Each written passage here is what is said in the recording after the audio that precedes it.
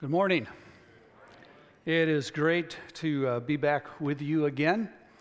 And I'd invite you to turn in your Bibles to Matthew chapter 6. And I'm just very, very excited about you guys being able to move into your next phase with your interim pastor. And I don't know, when he said he has to accept you, what's wrong with him? Who wouldn't accept you? I mean, my goodness. So if he doesn't, if he has any question about that, have him give me a call. Okay, we'll have a long conversation, and it'll be a good one. No, it's just been a blessing. You're just so receptive. I'm so grateful for just the positive attitude I just sense here. And, the praise team, I just want to thank you, all of you that are part of that praise team. I just feel like we worship. I was talking to them this little bit this morning. I'm so grateful. I go to some churches and I feel like it's an entertainment show. And I come here and I feel like, nope, this is worship. They worship on stage. They worship the Lord, and they invite you to worship with them. And so, thank you. I just appreciate that. During the Korean War, there was a South Korean civilian Christian who was arrested by the communists at that time, and he was ordered to be shot by the commanding officer, who was a very young man. That young communist commander found out that this man was the head of an orphanage for children. And so he decided that to spare his life, but instead brought his 19-year-old son and shot him in front of his father's eyes. Later, as you know, the Korean War only lasted for a few years, and after the war, this young communist had been arrested by the United Nations forces. He was tried and he was sentenced to death. And when the father of that son heard that, he immediately contacted the United Nations, and he requested and pleaded for the life of that young commanding officer. He said he was really too young and he had a lot of life ahead of him to live, that he really didn't know what he was doing. And then he said this, "Would you please give him to me so that I can mentor him and train him and nurture him?" Amazingly, the United Nations granted that request. And they gave this young commanding officer who had ordered this man's son to be shot in front of his eyes, they gave him to this man and his wife, and he went and lived with them. And the man became a believer, a follower of Jesus, and later pastored a very thriving church in South Korea, all because of the forgiveness of a couple. Is there a person that comes to your mind that has wronged you, has hurt you, has abused you, has disappointed you, has failed you, has let you down, and maybe continues to do so on a regular basis? Is there a face that immediately you can put in your mind, it's just etched in your mind when I spoke, that just brings up those hurts and those wounds? How do you feel about that person when you think about them? How do you feel towards that person? How do you feel when good things happen to that person? How do you feel when bad things happen to that person? Are you happy when they suffer? Are you happy when they struggle? Are you happy when they go through hard times? Does it disappoint you if they're not suffering, if there doesn't seem to be some kind of vindictiveness that they're paying for? You know, unfortunately, wounds and hurts and offenses from people are an inevitable part of life. And you and I cannot go through this life and not experience that. You and I many times don't get to make the choice as to who hurts us and who doesn't hurt us and who wounds us and who doesn't wound us. You can choose this, though. You can choose how you're going to respond to those people when that happens. And by the way, there's only two choices you can make. You can either make a choice that's really what I call a default choice, or you can make an intentional choice. The default choice is that you can become bitter. If you allow this wound to go on treated, just like a physical wound, it will continue to fester and fester and fester, and it'll become more and more infected until, if it's not treated, it will affect every aspect of your life. The writer of Hebrews says this in Hebrews chapter 12, verse 15. Look at it up here. See to it that no one fails to obtain the grace of God, and that no root of bitterness springs up and causes trouble, and by it many become defiled. You know, it's an interesting thing what that verse says. That verse says, listen, when you let bitterness go untreated, it not only affects you, it affects people around you. By it many are defiled. Many are defiled. And I don't believe that there's anything that I've seen more in counseling or more in working with people over the course of ministry than unresolved bitterness in their lives that they've just allowed to grow and to grow and to fester and to build and to begin to dominate their entire being. But there's another choice you can make, and that's an intentional choice, and the intentional choice is that you can forgive. You can forgive. By the way, forgiveness is the result of responding to the grace of God. Did you notice that back in verse 15? He said, don't miss the grace of God. God gives you grace for those times in your life when you're wounded and offended. You know, I think the problem is sometimes we think about grace as just a past event in our life. We understand it's the grace of God that saved us. We understand that it was the grace of God that got us out of hell and got us into heaven. And so we think that once we make that, have that relationship with Jesus Christ and we've experienced that grace, that's all grace did. It just got us out of hell and got us into heaven. But I want you to know that the Apostle Paul teaches us that grace is an ongoing work in our life. He says in Titus chapter 2 that the grace of God has appeared to all men, bringing salvation to all men. That's a past thing. That's right. Grace has a past work. It brought us salvation. But then he goes on to say, teaching us. That's a present tense. So that grace continues to teach us. Well, what does it teach us? It teaches us that denying ungodliness and worldly lust, we should live soberly and righteously and godly in this present age. And then he says grace even has a future look. He says it causes us to look for our blessed hope and the glorious appearing of our great God and Savior, Jesus Christ. So grace is an ongoing thing in your life. And see, one of the problems is that I think one of the problems we have with grace and understanding it is the way we define it. Now, it's not so much that we define it wrong, it's that we limit the definition. So many times you have probably heard this over the years, that grace is the unmerited favor of God, right? How many of you have heard that? Yeah, I mean, if you've heard on grace, it's the unmerited favor of God. It's the undeserved favor of God. Or you've seen the acronym GRACE, God's riches at Christ's expense. I mean, all those things are true, but I think they're just lacking a little bit because you see, all of the attributes of God are active. And those definitions are not so much activity. They're just more a description of grace. Let me show you what I mean. You take John 3:16. For God so loved the world. You all know that verse, right? For God so loved the world. There's an attribute of God, the love of God. For God so loved the world that he what? He gave. There's the activity. Love is giving. See? That's the attribute of God. We see the activity of God. He so loved that he gave. So what is the activity of grace? I think that one of the activities of grace is this. I think that not only is grace the unmerited favor of God, the undeserved favor of God, I think that grace is also the enabling power of God in our lives. For instance, in Ephesians chapter 2, just put those words in some places where grace is. In Ephesians chapter 2, verse 8, for by grace are you saved through faith, that not of yourself. You know that verse? Think of this. For by God's enabling power are you saved. Isn't that right? I mean, you didn't save yourself.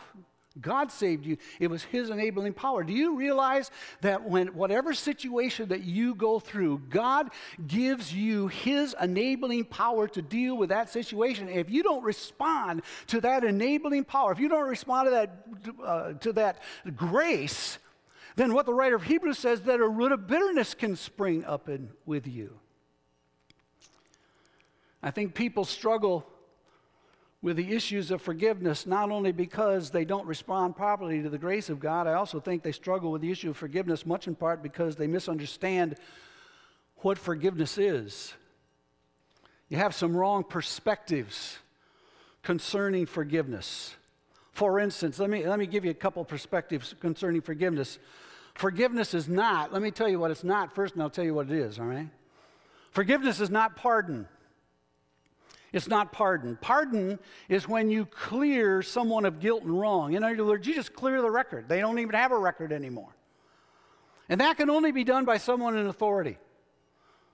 God is really the only one that can clear a person of sin. God is the only one who can really say, I don't hold your sin against you anymore. It's gone.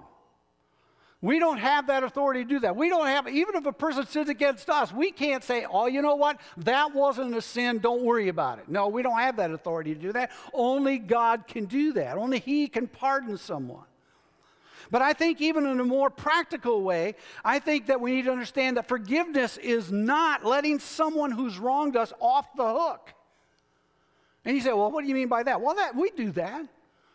You know, we got this little conception that if someone's wronged us, hurt us, or abused us, we're not going to forgive them because if we forgive them, then they'll be free and I'll be still stuck with what they've done to me. So I want them to be stuck with what they've done to me, right? I want them to be on the hook. I don't want to let them off the hook. The problem with that thinking is that a lot of times the person who has offended you don't even know that they've offended you, or they don't care. They're not on the hook anyway. You think you got someone on a hook and he's not on a hook. I went fishing the other night. I thought I had a big fish, only to find out I had gotten caught up in my motor. The fish wasn't on the hook. I was on the hook. Okay? We get caught up sometimes in our own motor. We get caught up on, we hook ourselves and we think, oh, I can't forgive that person because if I forgive that person, I'll let them off the hook and I'll be stuck with this thing. What you don't realize, they're already off the hook and you're already stuck with it. We need to understand that about forgiveness. It's not letting someone off the hook. It's not pardon. Forgiveness is this. Forgiveness is the emotional releasing of one who has wounded you. And I say emotional because that's what it is. You see, bitterness becomes a very emotional thing. And when you forgive, you conquer bitterness in your life. It's the emotional releasing of one who has wounded you. It's the clearing of their record with you and transferring responsibility for any kind of vindication to God. Is it not God? The Apostle Paul said, that God says, vengeance is mine. I will repay, says who? Says the Lord. It's His business. So when you forgive, please get this. When you forgive, you're not so much freeing the person who offended you as you are freeing yourself. You're freeing yourself. And by the way, God wants you to be free. He wants you to be free. The problem is we have misconceptions about freedom. We think freedom is the ability to do what we want to do. The ability to choose what we want to choose. That's not real freedom. Freedom is not the ability to do what I want to do. It's the power to do what I ought to do. It's not the ability to choose what I want to choose. It's the power to choose what I ought to choose. And true freedom only comes from knowing and living out the truth which comes from the Word of God. You shall know the truth, and the truth shall set you free, Jesus said. But where's the truth found? Jesus said in His high priestly prayer, John 17, your word is truth. That's where it's found. You say, well, that's all good. Well, what does that have to do with forgiveness? Well, God has given you truth in His Word regarding forgiveness. And if you violate that truth, you forfeit your freedom. And what you do is you find yourself then bound in a potential mental, emotional, physical, and spiritual prison of torment. Because there's all kinds of consequences, folks. All kinds of consequences that come from forgiving. And I'm not going to go into great detail about this, all right? But let me just mention to you 4 of them. First of all, there's mental consequences. Listen to this from a doctor. This was S.I. McMillan wrote a book back in the 50s that was called None of These Diseases, and he wrote this. He said this. He said, the moment I start hating a person, I become his slave. I can't enjoy my work anymore because they control my thoughts. My resentments produce too many stress hormones in my body, and I become fatigued after only a few hours of work. The work I formerly enjoyed is now drudgery. Even vacations cease to give me pleasure. I can't escape their grasp on my mind. When the waiter serves me porterhouse steak, it might as well be stale bread and water. My teeth chew the food and I swallow it, but the person I hate will not permit me to enjoy the taste. Maybe that's why Solomon said in Proverbs chapter 15, verse 17, he said, better is a dinner of herbs where love is than a fattened ox with hatred. Okay? So there are mental consequences. Not only that, secondly, there are emotional consequences. And one of the most common consequences of bitterness and unforgiving spirit is depression. Now, I'm not saying it's the only one, and I'm not saying that if you fight with depression, it must be that you got some bitterness against some person. I'm not saying that. I'm just saying that it's a potential consequence that comes, emotional consequence that comes with bitterness, with holding a grudge, with not forgiving. You know why? Because it requires emotional energy to remain bitter. Did you know that? It requires emotional energy. So just as you become weary when your physical energy is exhausted, you become depressed when your emotional energy is exhausted.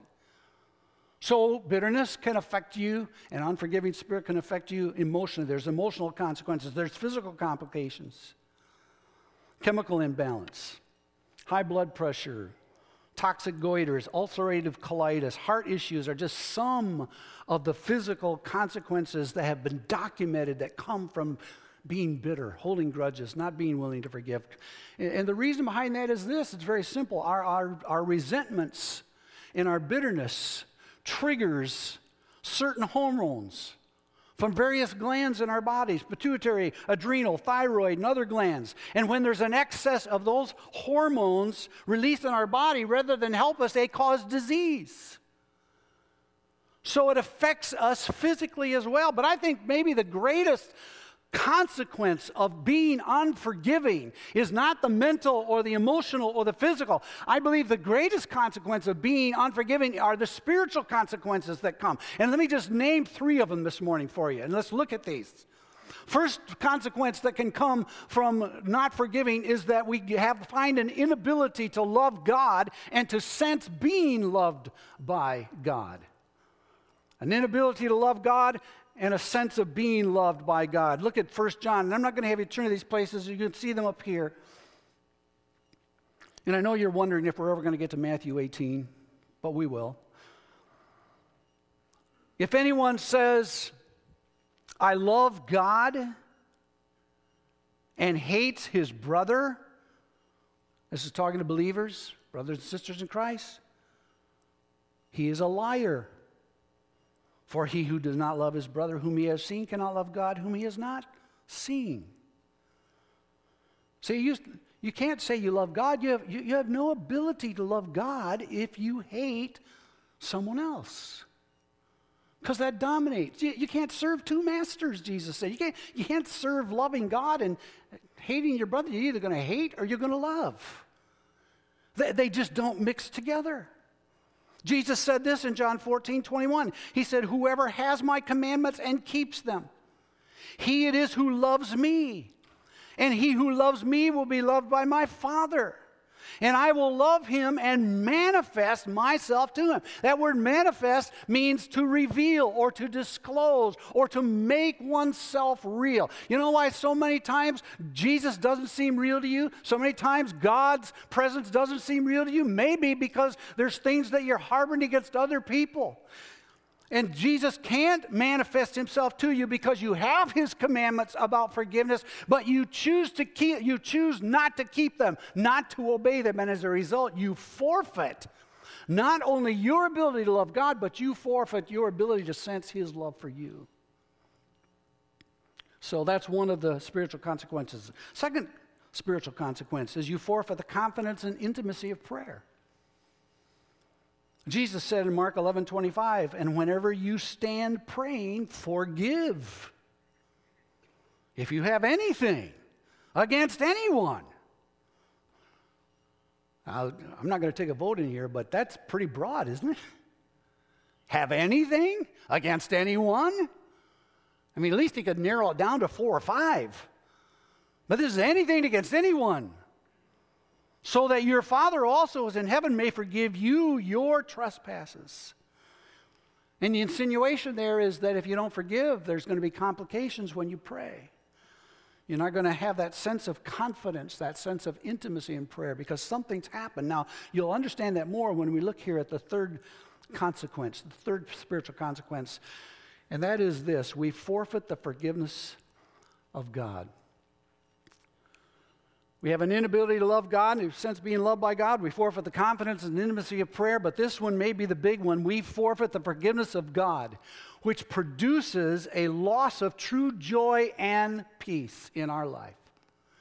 Now, I had you turn to Matthew 6. We're there. So look at it.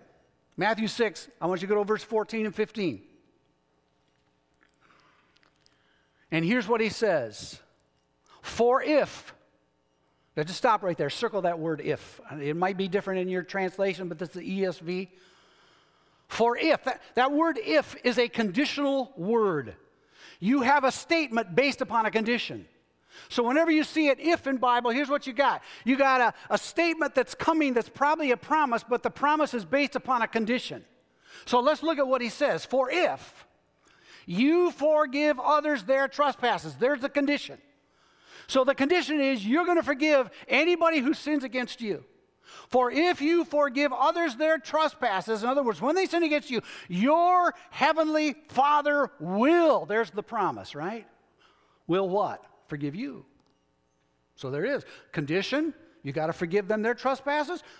What's the promise? Your heavenly Father will forgive you. Look at verse 15. But if you, and there's the if again, so here comes a condition. If you do not forgive others their trespasses, here's the promise. Neither will your Father forgive your trespasses. Let that sink in.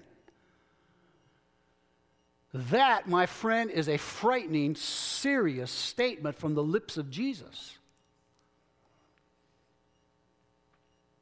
I mean, think about that. God won't forgive you. Now, I know what you're wondering. You're wondering, is Jesus saying that if I don't forgive someone, he's going to retract his forgiveness from me and then I'll be lost? No. That's not what he's saying. Okay, that's not what he's saying. So then you say, well, then how do you explain what he just said? Okay, let me try to do that. You need to understand that there are 2 aspects of forgiveness for us as believers. There is what is called positional or judicial forgiveness. Positional or judicial forgiveness. That forgiveness was given to you when you trusted Christ. The moment that you trusted Christ, the moment that you gave your life to Jesus Christ, it was given to you because here's what Christ did. Christ took upon himself your sin so that you could have his righteousness. Okay? I mean, there's 2 great doctrines here. You have the doctrine of imputation and the doctrine of justification. So the doctrine of imputation is that our sin was imputed to Christ and his righteousness was imputed to us when we believed. In other words, he took all of our sin. When he died, he bore the judgment of God that was supposed to be for our sin and gave us his righteousness. So as God sees you right now, you are clothed with the righteousness of Christ. And so when he sees the righteousness of Christ, when he sees you, he doesn't see you, he sees the righteousness of his Son, and he declares you to be righteous. That's justification. Justification is the declaration that God sees your righteousness, that he sees you in Christ. That's exciting news, folks. I mean, if that don't get your tractor crank, you got a dead battery. Okay?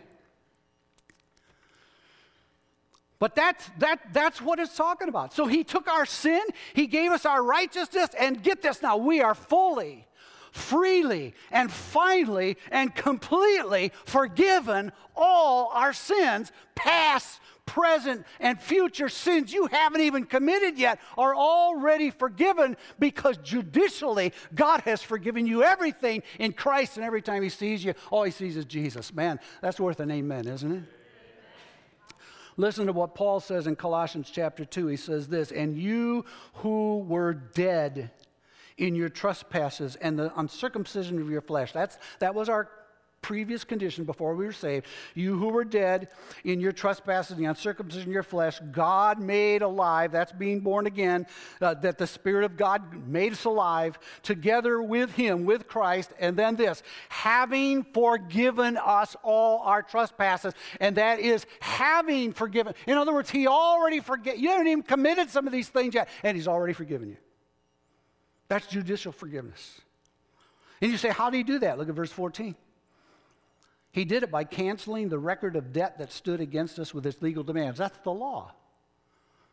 God looked at the law and he says, you violated this, you violated this, you violated this, you're guilty, you're guilty, you're guilty, you're guilty, you're guilty. And guess what he did? He canceled the record. He said, you're no longer guilty. Because Christ has fulfilled the law. And you're in Christ. I mean, this is beautiful. But here's the thing with this. This kind of forgiveness, judicial positional forgiveness, is not experienced by you. In other words, you can't feel this. You didn't feel God declaring you to be righteous. You didn't feel your sins being taken from you and put upon Christ. You didn't feel Christ's righteousness being given to you and clothing. You didn't feel that. And you didn't feel this kind of forgiveness, okay? It's a declared forgiveness, based solely upon the finished work of Christ and activated by your faith in him. That's when it happened for you. Now, you said, wow, Mike, that's really exciting, but that doesn't answer squat regarding Mark 6, 14, 15, where Jesus said Father's not going to forgive us. So yeah, okay, let's get to that, because remember I said there are two aspects of forgiveness. One is positional judicial forgiveness. That's this that we just looked at. But the second is parental or experiential forgiveness. And that kind of forgiveness, that's the kind of forgiveness that brings a daily cleansing. That when we sin against God, we confess our sin, it renews fellowship with the Father. When we sin, that's the kind of forgiveness that the Apostle John was speaking about in 1 John 1:9 when he says this, if, and there's that word again. There's that little two-letter word, if. So it's a conditional thing he's going to say. If we confess our sins. In other words, not just that we say, if Lord, I'm sorry for my sin. That's not what confession is. Confession means to speak the same thing about. It means to say the same thing about your sin that God says about. So if God calls this a sin, you don't call it a mistake. 2 + 2 = 5 is a mistake. Okay? What God calls a sin, you and I have to call a sin. We can't compromise that. So that's what confession is. So he says this, if we confess our sins, because we still sin, and we need cleansing, because there's a breach now in our fellowship with the Father. What's the promise? He is faithful and just to what? Forgive us our sin and cleanse us from all unrighteousness. So what happens here is this restores fellowship. It restores relationship. It restores communion. Unforgiveness does not affect our union with God. It simply affects our communion with God. It's kind of like a parent-child thing. This kind of forgiveness, this experiential parental forgiveness, is kind of like a parent-child thing. You know, how many of you have children out there? Okay. So, you know, I'm sure your child, I know, isn't bad, but I had children that were bad. Okay, they were naughty. You know, the first time my child did something that was bad, I did not take him down to the adoption agency and throw him on the counter and just say, look, he's yours now, find another parent for him. You know, sorry, boy, you had your chance, but you screwed up, and so I hope we get better parents next time. We just don't do that, right? I mean, there are some. You know why there are children? No matter what they do, you know why there are children? They're children either by our blood or they are children by adoption. Do you know how we are the children of God? We are the children by the blood of Christ, or we are either children by adoption. Isn't that great? And he does not throw his children aside when they sin any more than you as a parent throw your child aside when he sins. There's a breach in relationship. There's a breach in fellowship. And how great is it when your little child comes to you and they just got those big crocodile tears and they say, Mommy, I'm so sorry. I didn't mean to do that. And you do, what do you got? I'm sorry, you're not my daughter anymore. So you. No, there's a relationship now that is built back because there was a sorrow for that sin. That child realized they hurt you, they had done something wrong. That's what we do when we confess our sin. Listen, God, He just welcomes us back. He's faithful and He's just. He forgives us our sin. He cleanses us from all of that unrighteousness. How many of you have ever prayed the Lord's Prayer? Okay? We know that in Matthew 6. Now, we're in Matthew 6 right now. Drop down to verse 12. And by the way, it's not the Lord's Prayer. It's really the disciples' prayer because the disciples said, teach us to pray, and Jesus already knew how to pray, so it wasn't really His prayer. It was just simply a pattern for them to learn how to pray. But it's all right to pray it. But when you get to verse 12, it says this. And forgive us our debts. And by the way, the word debts here is identified. What he means by debts was identified in verse 14 and 15. Trespasses or sins. So you can put the word sins or trespasses there. Forgive us our debts or our sins or our trespasses. There's another one of those stinking little 2-letter words. Circle that because this is really important. It's another conditional word. Forgive us our sins as, and here the word as means in the same way. Forgive us our sins as we also have forgiven our debtors or those who sin against us. You know what you're praying? Listen, if you prayed that prayer, do you know what you're praying? You are saying this, Father, forgive me. Please forgive me my sins in the same way that I forgave, and fill in the blank with the name of the person that came to your mind. You forgive me just like I forgave them. That's how I want your forgiveness to be. So if you put boundaries on your forgiveness, you're saying to God, I'll put boundaries on my forgiveness. If your forgiveness still is able to hold some wrongs against them, then God's forgiveness is able to hold some wrongs against you, because that's what you're praying. You say, you forgive me the same way that I've forgiven this person. That's what we're praying. And when we refuse to forgive those who have wounded us, we lose the security and the reality of God's forgiveness in our lives. You won't experience the fellowship. You won't experience the communion with the Father because your unforgiveness has created this barrier to His parental forgiveness. Does that make sense? Now, if all of this is the result of having an unforgiving spirit, then maybe it's imperative for us to learn what God does say about forgiveness and make that application of that into our lives. And I'll tell you, when I was preparing this, I had actually prepared another little 2-3-part series.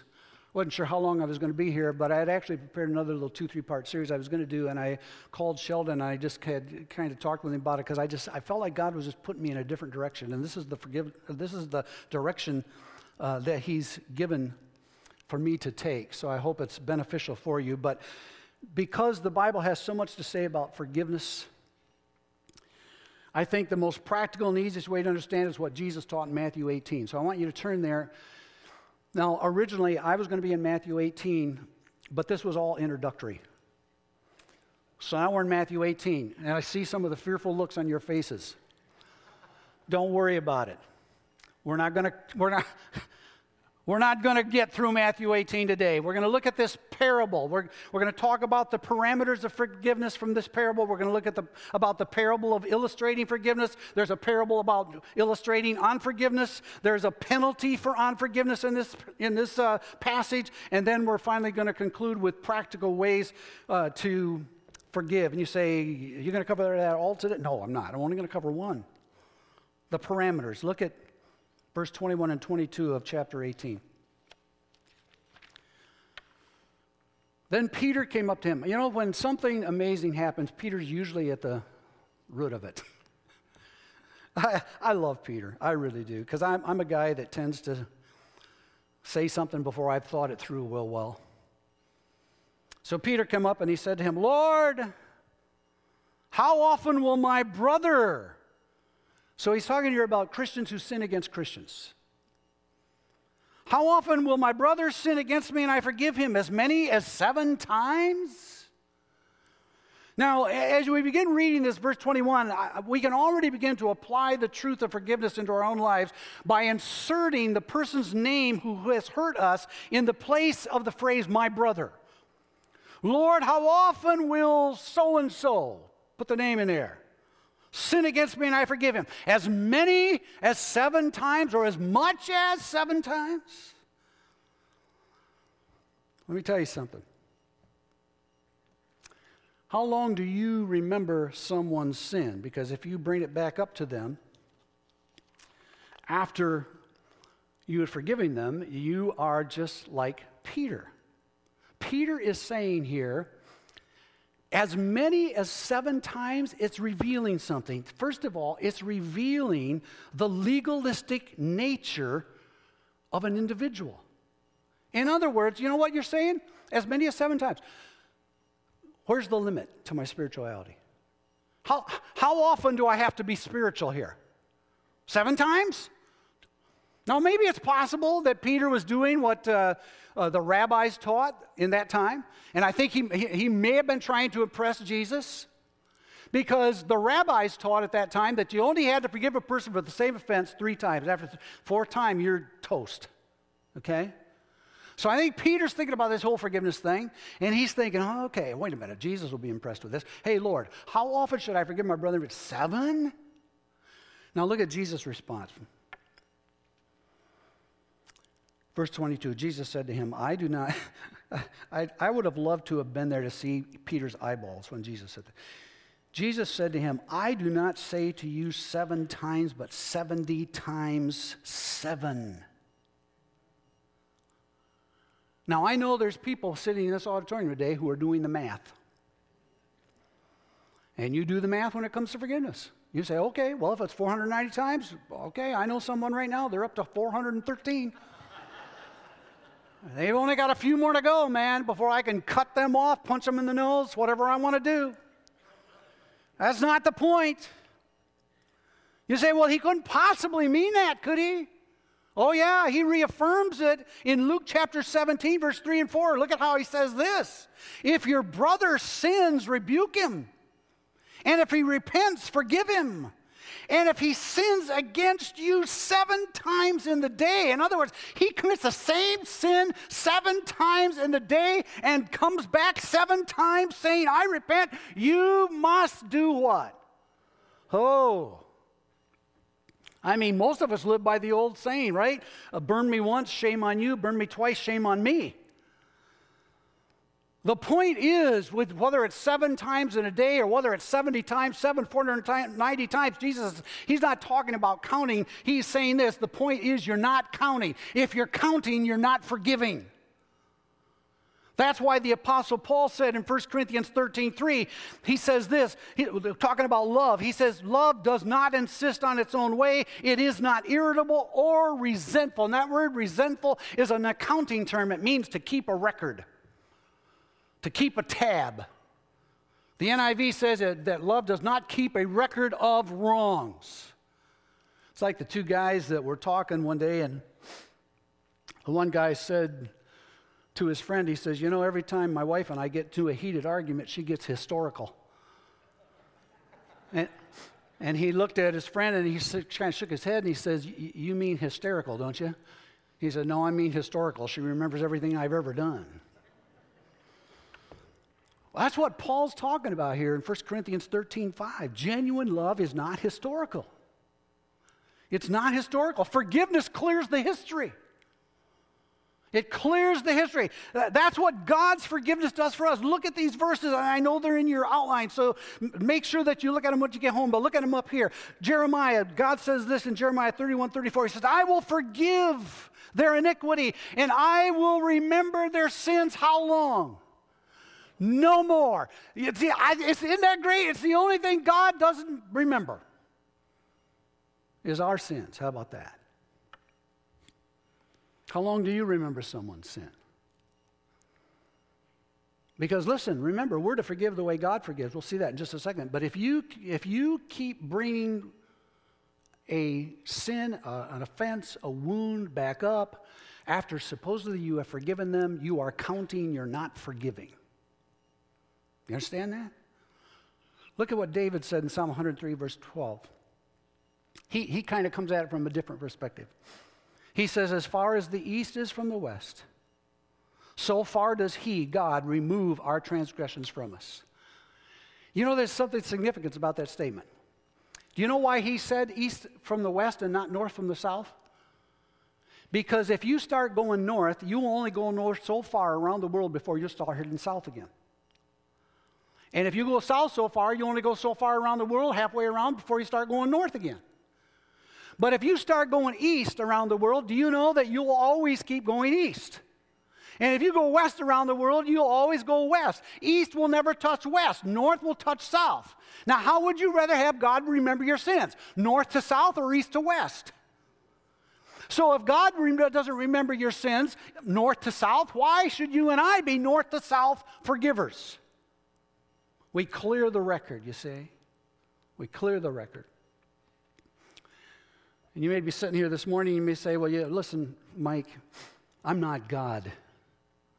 Well, I'm sorry, that argument's not going to work. Because Ephesians 5:1, Paul says, be imitators of God. Be imitators of God. And he wrote in Ephesians 4:32, he said, be kind to one another, tenderhearted, forgiving one another as, there's that little word again, as God in Christ forgave you. When you go to forgive someone, your forgiveness is going to be based off from God's forgiveness for you. Said the similar thing in Colossians 3:13. Look at it.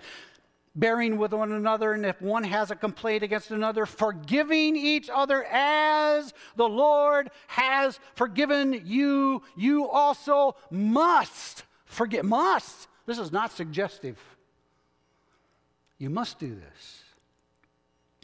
Friendships, relationships, marriages, families, churches have been divided, have been ended, have been torn up to pieces because one or both parties are keeping records of wrongs and unwilling to forgive. Unwilling to forgive. So what's Jesus teaching here regarding the parameters of forgiveness? He's saying, look, there is no boundary. There is no limit. There is no parameters. And you know what? He knew as soon as he said that, not only would Peter and the apostles have trouble with it, but you and I would have trouble with it too. And so what he did was he gives a parable to illustrate and teach the truths that he wants us to know about forgiveness. And Lord willing, we'll look at those next week, okay? Let's pray together. Father, we thank you for your word. Thank you that it is a lamp unto our feet and a light unto our path. We thank you for its truths. And this morning, foundational. Just feel like, Father, it was foundational for us to be reminded again about the great, great forgiveness, the judicial forgiveness that we have in Christ Jesus, that you have forgiven us every sin we've ever committed, every sin we are committing, every sin we'll ever commit. Because you don't see us, you see your Son. What a powerful, almost inconceivable for us, for our minds to grasp that. But Father, I thank you, our minds don't have to grasp it. We just have to simply believe what you've said. This is what you've recorded for us. This is what is true. At the same time, Lord, we thank you that you have given to us your grace so that we can experience the power of forgiveness when we forgive others who have offended us. Just as we experience your forgiveness, your parental forgiveness, when we sin against you. And you are so faithful and just to forgive us all our sins and to cleanse us and restore us into meaningful relationship with you. So, Lord, we just bless you. We thank you. We praise you. And I pray for folks in this room. I've enjoyed getting to know them. Lord, I pray that this message today And the ones that will come will just grip them through your Holy Spirit. You will teach them. Lord, if there's unforgiveness that runs through this church, I pray, Father, that your Holy Spirit will cleanse it completely so that there's a freedom in this body to be everything that you've called them to be. For your glory and for their good, we pray in Jesus' name. Amen. Amen.